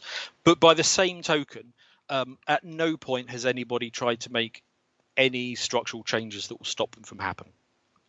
And the essential structural problems is that we have a money system which is literally based on debt. Yeah, on debt. Yeah. That sounds bizarre. Prior to the 70s, money was based on gold and silver. These days, it is literally based on debt. I won't go into the sort of the details of it now, but it really is as bonkers as it sounds. The effect of doing that is that you can very rapidly grow the monetary base. So take the latest crash, for example, when I think it was in March of last year that the market really bottomed out. It was immediately obvious to, not just myself. I mean, anybody who's sort of familiar with finance, it was immediately obvious what you had to do. Basically, you had to become irresponsibly long. You had to pump as much money into the market as possible. And I remember ringing around all my friends and family and saying, the market conditions at the moment are absolutely amazing. Get your money in. And I could sort of hear them on the other end of the phone talking to each other saying, he's gone mad. And I can understand why they were thinking about that, because actually, if you're a sensible, sane person, the economy was about to take an absolute tank. And what I perhaps didn't explain too well to my friends and family is that the response by central bankers to every crash at this point is so predictable. They were going to flood the system with money, and that was going to cause the stock market to burst upwards.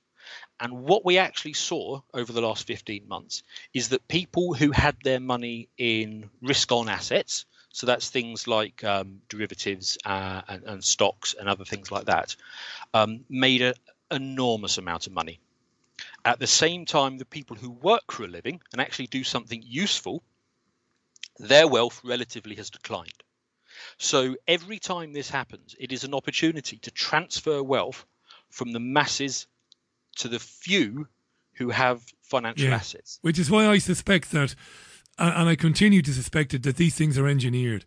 And that ultimately, I mean, what I've learned, I was in mainstream media for years, producing, presenting. What I came to believe, and this is my opinion, is that in reality, Gordon Brown and Rishi Sunak, these guys are not really calling the shots. That we believe they are, but they're taking directions from elsewhere, from think tanks and these institutions, Institute of Economic Affairs, and some of these other think tanks. That's what I believe, but that's just my opinion. And so I think that is almost certainly true. I don't think it's particularly blatant, it's particularly obvious, and you could probably strap Gordon Brown or Rishi Sunak to a lie detector machine and they would tell you that's not true. Because I think it's subtly done. I think what the powerful elites do is they get their claws into the people who give advice to them. Absolutely. So glad you said that, Dan. It's so important that people listen to this and understand it.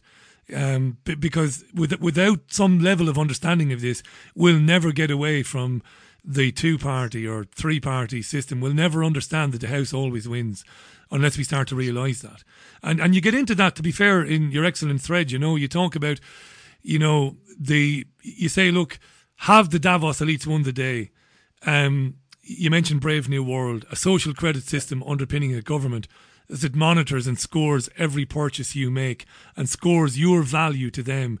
And what that means is that you've been thinking about this in great depth, in great detail, that you've been considering this, that somebody or something or some group of people want to change the world in this way, to turn it into this dystopian Orwellian lunatic asylum. Like you've been thinking about this, I've been thinking a lot about a number of different strands, and the 3 strands that I sort of talk about in my thread is the collapse of the long-term debt cycle, the rise of cryptocurrencies is another, and thirdly, the really weird response to COVID that the governments have had. I've been thinking about each of them in isolation. It's only really recently that I've sort of connected the 3 of them together succinctly. And that's why I put the thread out. And I think it really struck a chord.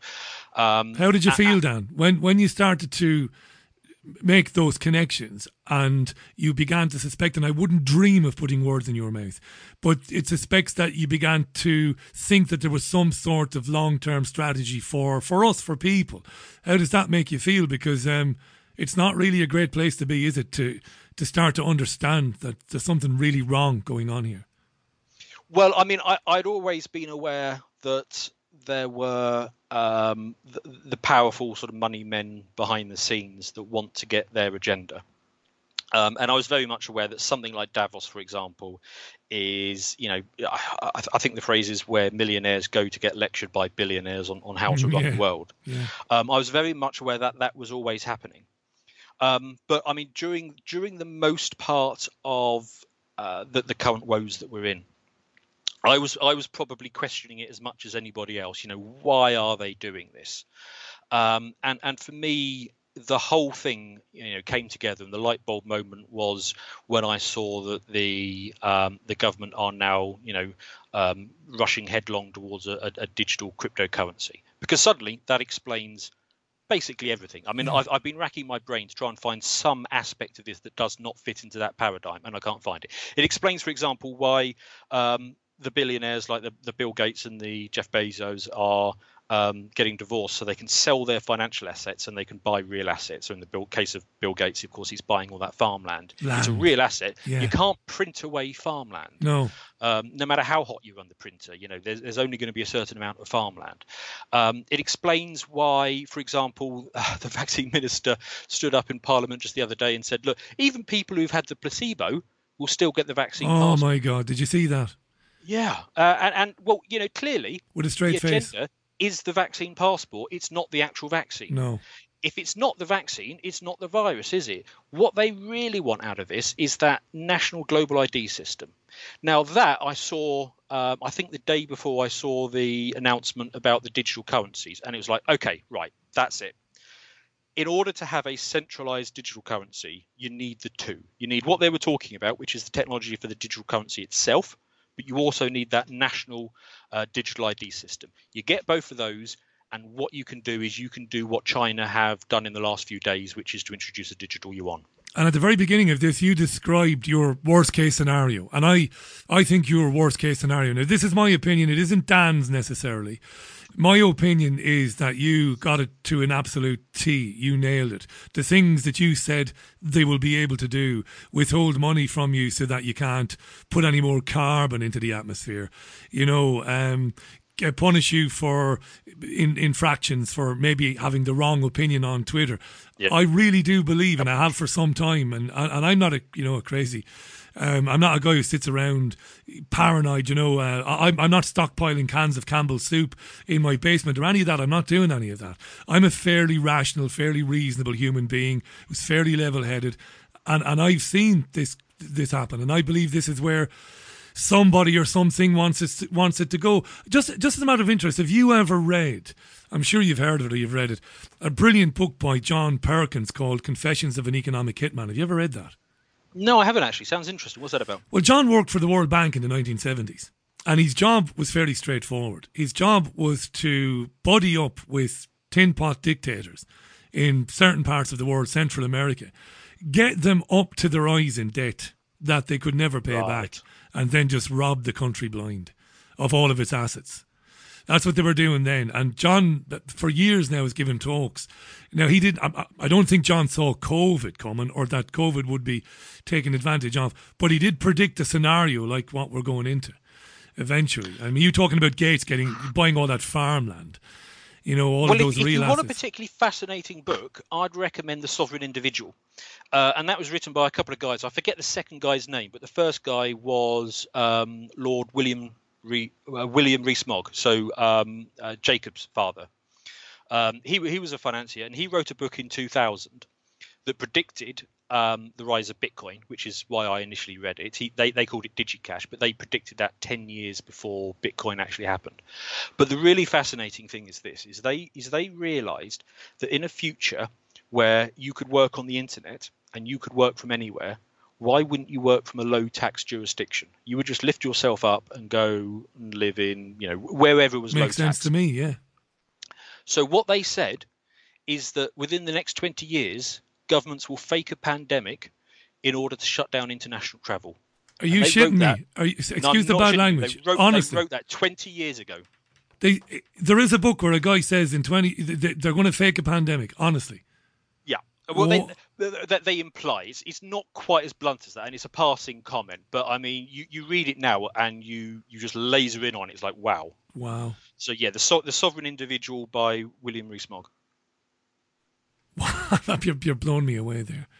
Yeah, so to prevent people from saying, right, I have my own business, it's all online, I'll just move to, I don't know, Nicaragua maybe for a bit. Maybe I'll move to Venezuela for a bit. I mean, take the City of London. I mean, 80% of the City of London, I mean, they're all high earners. 80% of them have been working from home for the last year. Now, it's suddenly going to occur to them, well, hang on, why am I paying 55% tax in London? Now, if we didn't have the European Union, like if somebody like Greece, if Greece was smart about it, what they would do is they'd say, right, we're getting out of the European Union. We are going to be a low tax environment, and we're going to put special tax incentives in place for digital nomads, people who want to come and work there. I mean, you could have tens of thousands of city workers relocating and paying a more modest amount of tax in Greece, but still doing their job for London in more or less the same time zone. You could have countries competing for workers, just to get that little bit of tax revenue from them. But of course, this is. Well, you could make an argument that the centralisation of power, the concentration of power into such a tiny group of people was basically the plan. That was the European Union's aim all along, wasn't it? Absolutely. 100%. Who could deny that now? And look, actually, what I should do is, because I've struck a pretty pessimistic note so far on your show, and I don't want your listeners to come away with. Well, I was coming to that because can I just jump in? Dan is our guest, by the way, and I can't recommend highly enough that you go to KingBingo_. That's KingBingo_ on Twitter. Look at his thread. But I wasn't coming to say, oh, it's really pessimistic, Dan, because you're not really striking a pessimistic tone. There are warnings implicit in what you are saying. But you also say in the thread that if we became ungovernable, how do we do that? But by not cooperating, by not taking this vax passport, by slowing them down. So my central thesis is this: look, the monetary system that we're in at the moment, it's an old man at this point. So take the US dollar, for example. So the non-gold standard dollar started in 1971. The decimalized pound started in about the same era. The average fiat currency lasts for about 27 years. So both the dollar in its current form and the pound in its current form, they're getting on in their days. And we're also at the point now where we're getting to the end of this long-term debt cycle, and the economy has so much debt in it, and they are currently having to do so much printing. It's only a matter of when, not if, the current monetary system collapses. Now, obviously, as I've described, if they get to do it the way they want to do it, they will introduce their centralized digital currency where they control everything. That is by far and away their number one preferred option. However, they're not ready to go with it yet. So if the system collapses before then, and they have to make a choice between the completely open, non-centralized, non-state run Bitcoin or something similar, or the Chinese system, they will choose the open system. So what I'm saying is the current system is on its last legs. That is going to go, whether it's this year, next year, or maybe they get one more debt cycle out of it, but I don't think they will. I think this current system is going away fairly soon. All we need to do is slow them down long enough that they can't implement their new system. And I don't know how long that is. That might be slowing them down for 18 months or 2 years. And the way you do that is you just do not cooperate with any of this. You don't cooperate with the Vax passport. You don't sign up for these digital wallets if they manage to bring it out in the meantime. And the system will purge itself, because when the existing money system goes down, if they haven't got their ducks in a line, they are going to have to adopt either maybe a gold-backed system, but probably more likely a Bitcoin-backed system. Now, I'm terrified of Bitcoin, and I'll tell you why. I'm terrified of any digital currency because of where we came in when I said cashless society. I hate it because, even if it's an open system as you described it, I still fear that it can be messed with and tampered with, and that there's still a lot to be said for being able to take your own money in your hand, and for me to go to your house and buy that sofa off of you, Dan, that you don't want anymore, and they don't have any say in that. I think that's still very important. Am I wrong? Yeah, I agree with you. I'd like to keep the current system going for a while yet. I don't think we're going to get that choice. And it is partly an efficiency thing. So, I mean, imagine going back to 1995 and, having to explain to people that this new thing, the internet, was going to revolutionize industries. So, I mean, I've got a mate. He was quite high up in the day in the music industry. In the early 90s, those guys were living it large. By the end of the 90s, and certainly in the early 2000s, because of the effect of the internet, it completely demolished and then rebuilt that whole industry. And that's just one of many. I mean, retail, travel, you pick whatever. The innovations that are happening in cryptocurrencies and digital currencies at the moment, they are a step change improvement. I understand a lot of people are suspicious about them. But if we go for the freedom version of them, actually it could be an improvement. And it will be a bit like the internet. So it will give... it will destroy some middlemen. It will empower others. It will give them new ways to control us, but it will also give us new freedoms. It's going to be a mixed bag. But we really are at a fork in the road at the moment. And the fork is the open decentralized system, which is up and running now, or the controlled centralized system that they are working on. Now, if we go left here and we go to the open system, it's going to be a lot of change. But I'm actually quite positive about it. I think that in the mix we probably get more good than we get bad. You think so? Now you're obviously better versed on this subject than I am. I still fear it, and you might laugh at this now. This is going to sound very swampy, but I'll say it anyway. I'd almost prefer to just kind of to regress back to some sort of barter system than Dan. Yeah. I would. Yeah, I mean, Bitcoin in its raw form is not actually that different from that. I mean, you can do that now. I mean, you can, it's not direct barter. It's barter via sort of Bitcoin, but you can do it sort of person to person without anybody else getting involved in the transaction. So look, I hear what you're saying, but I just think at this point it is a step change improvement in the way finance is done, and it's a bit like, you know, if I sent you back in a time machine to 1995 to stop the internet, you wouldn't be able to do it. It's a wave and it's coming. I get the impression, Dan. I mean, you've described this system, and by the way, folks, if you've just tuned in and there's a possibility, you need to grab this from iTunes, Spotify, whatever, later on. We've had Dan on for the best part of this hour, 20 years in venture capital, an expert in finance and in currencies and in money. And we've been talking about the news that emerged yesterday that we suspected all along, that the government is thinking about bringing in a new digital currency. They've dubbed it Britcoin in the newspapers, and Dan has written this excellent thread about how that could go, basically, you know, and if it became, you know, completely centralized as they would want it to be, well, your privacy basically goes out the window. There is nothing you could ever do that they wouldn't know, and it would also give them very easy access to your money, whether that be bail-ins, whether that be taxing you, whatever. It's horrible, it's dystopian, but it's possible. Dan's been making his case for why we'd be better off with the more open, you know, system like Bitcoin that we have right now. This is really good stuff. I wanted to ask you before I run out of time. I'm being told that there's been lots and lots of tweets on this. I have had an email from somebody who's soliciting a tiny bit of financial advice from me, which you don't have to give, by the way, because you're not getting paid for it. But somebody has said to me, Richie, I have a small mortgage and I actually have more savings than I owe on my mortgage. I was very much, this emailer, it's a long email actually, was very interested in you talking about the fact you can't get anything for your savings now. So the gist of this email, it's from a guy called Tony, is what should he do with his savings? Should he throw it all at the mortgage?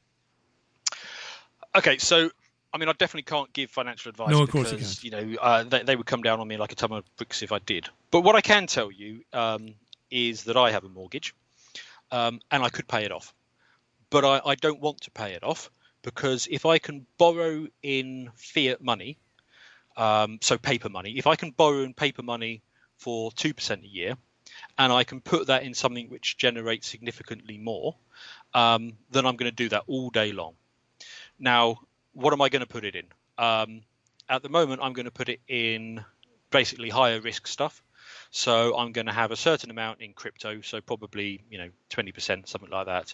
And the other 80% I'm going to have in the market with a sort of weighting towards the more innovative stocks. Tech. Yeah, tech. Yeah, some of those kind of things. And the reason I'm going to do that is because even though I think that all things being equal, the market should have a fall, my theory, and by the way, this is not controversial in the slightest. I mean, everybody in finance thinks that this is going to happen, is that if the stock market starts to dip, they will pump money at it. Now, this is not to say the stock market won't dip. It's entirely possible that we get a huge, 40% dip that sits out for a month or something like that. And what that will do is it will scare away a lot of the retail investors. So I wouldn't want your friend who emailed in to put money into the market, see a massive drop, and then get scared off and sell at a low, because that's the game they play. But what I think would happen with any drop is that they then pump up the market once the retail market has sold off, and again the finance guys. They do very well because they inject their money and then they double down when the stock prices go down. So no, I mean I would not be massively looking to get rid of my paper money debt. I mean, another option is gold and silver as well. If you're not comfortable with that, and the other option is that you go into other real assets. It could be land, it could be a second property that you rent out. I mean, maybe you get a couple of mates in with that, and you get together and you get a flat. But yeah, I think that risk assets are probably the way to go at the moment. Just be careful, because eventually this market's going to run out of steam. You know, I think it's a saying in your profession, maybe in America anyway. God isn't making any more land, is he? You can't go wrong with land. Exactly. Yeah. You can't go wrong with land. So finally, before we finish up, and thanks for coming on, I'm going to give a shout again to the Twitter handle. It's KingBingo_. That's where you'll find Dan. It sounds, I mean, you apologised earlier on and said, Richie, it's a bit dark. I didn't think so. I think you're being frank, but upbeat. I think you're upbeat. Glass half full for you, Dan, for humanity. Look, honestly, my faith in humanity took a dive over the last 15 months. The ability for people to be biddable and naive just has shocked me. Having said that, the pushback that I'm seeing in the last couple of months is warming my soul a bit. People are seeing through it. People are coming together. People are getting vocal. And actually, I'm probably as much as an example for this. So for the first sort of year or so, I just kept to myself, and I thought, this is madness, but I'm going to sit it out. But I'm at the point now is, I am not going to stand by anymore. So I'm going to come on your show. I'm going to do a few more shows. I'm going to get my message out. I'm going to start writing articles. I'm going to stand for Parliament. Brilliant. As an independent candidate, or maybe one of the other. I am going to bloody stand in the way of this if I can do anything about it. So, and I think a lot of people, especially your listeners, are going to be in exactly that point. It's like, you have pushed us too bloody far, and we are going to become ungovernable now. We are going to make things difficult for you. And it's the rise of that sentiment and that pushback, which is giving me some hope. Dan, it was an absolute pleasure having you on. Thanks for doing it, by the way. I really appreciate it. We didn't know each other at all. We followed each other on Twitter, and that was about it, really. And I'm glad you came on. Really good thread, very interesting, really challenging, some of it. Worrying, but there is a solution. I agree with you. Non-violent civil disobedience on a big scale is going to push these people back. It's KingBingo_ on Twitter. Do me a favour. Don't be a stranger, Dan. Absolutely. Sorry to have lost you there, but I'm going to start listening to your show. I listened to it. It's absolutely brilliant. I'm going to be a follower, and we can stay in touch. Brilliant, Dan. Thanks so much for your time today. That was Dan, who spent 20 years in venture capital in the world of finance. And he's uploaded a thread to Twitter in the last 24 hours. It's really well put together and interesting. It's based on that article in the Times about the central bank digital currency that Rishi Sunak wants to, allegedly Rishi Sunak wants to introduce and to replace the current monetary system with, and all that would entail. Dan explained, and I think he's bang on, what would happen in such a scenario. In a central bank digital currency system, we would be basically, it's game, set and match for the agenda, isn't it? You couldn't do anything. You couldn't go anywhere without them knowing it.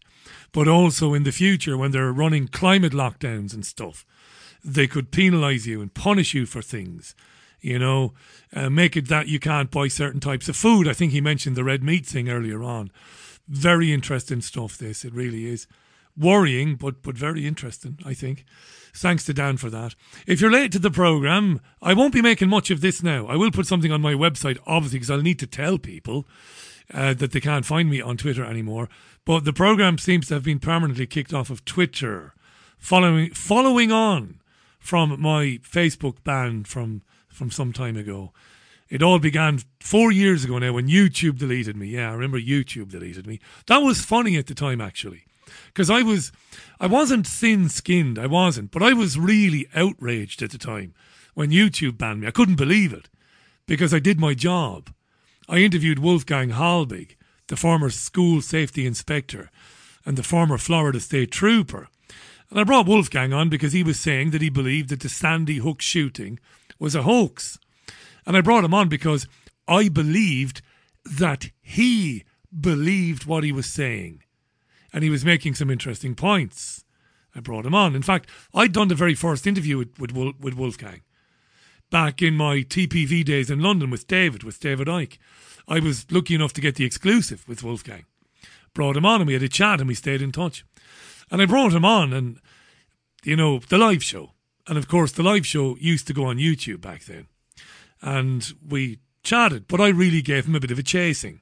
And he was good. he understood Wolfgang. I went after him and I played some audio clips of one of the fathers of one of the children, and we did all that. I did my job properly.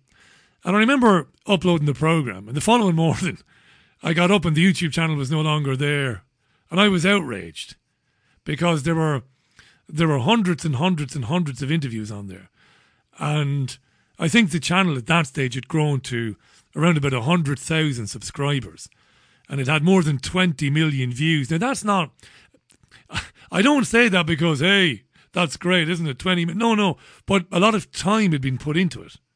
And my mate Simon Stewart, lovely bloke in Birmingham, lovely fella Simon. Must reach out to Simon, it's been a while since we spoke, but Simon did a fantastic job on making those videos out of those interviews. And I was absolutely apoplectic that they could do it, that they could just delete the channel for no reason. And that I couldn't reach out to anybody specifically and speak to any person. This is the way they've got it all set up. It's the same with Twitter, same with Facebook. You don't get to speak to anybody. You don't get, not that I care. I don't need to be on Twitter. I've better things to do than be tweeting. Where Twitter has been useful for me is in reading your comments as they come in during the live programmes. And occasionally I've been able to reach out to a potential guest who maybe doesn't have a website maybe or something like that. But no, I don't care about being banned. A lot of people have been banned from Twitter.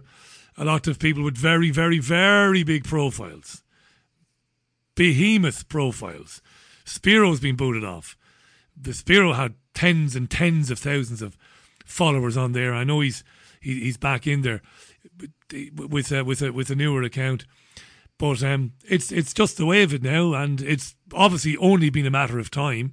It was only going to be a matter of time before my account was eventually closed down. I can't imagine why. I did swear at somebody on Saturday, but that's all I did. I don't think it's about that. They haven't told me exactly what it is. It's more than likely sharing articles from the website. Articles about COVID and articles about vaccines and vaccine passports, probably. I'm making an assumption there, but they haven't told me. This is the thing. We've just permanently suspended your account. Why? And it says, they give you a list of things it might be. Harassment. Well, I've never harassed anybody, ever. Racial abuse. Well, obviously, I've not racially abused anybody.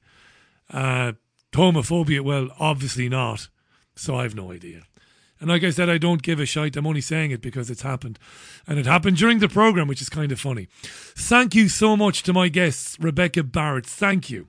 Brilliant to have Rebecca on the programme from Dublin. Thank you as well to Dan for his expertise and sharing his thoughts on the announcement of a potential central bank digital currency, which we've known, you and I, that they've planned to introduce for many, many, many years. Thanks to Dan. I'm back with you tomorrow. Among my guests, James Perloff. I love James, the author and broadcaster, live from New York City tomorrow, leaving you with Gabrielle, closing out today's programme. Thanks for spending a couple of hours with me, the BBG. Enjoy the rest of your Monday. Until mañana, hasta pronto.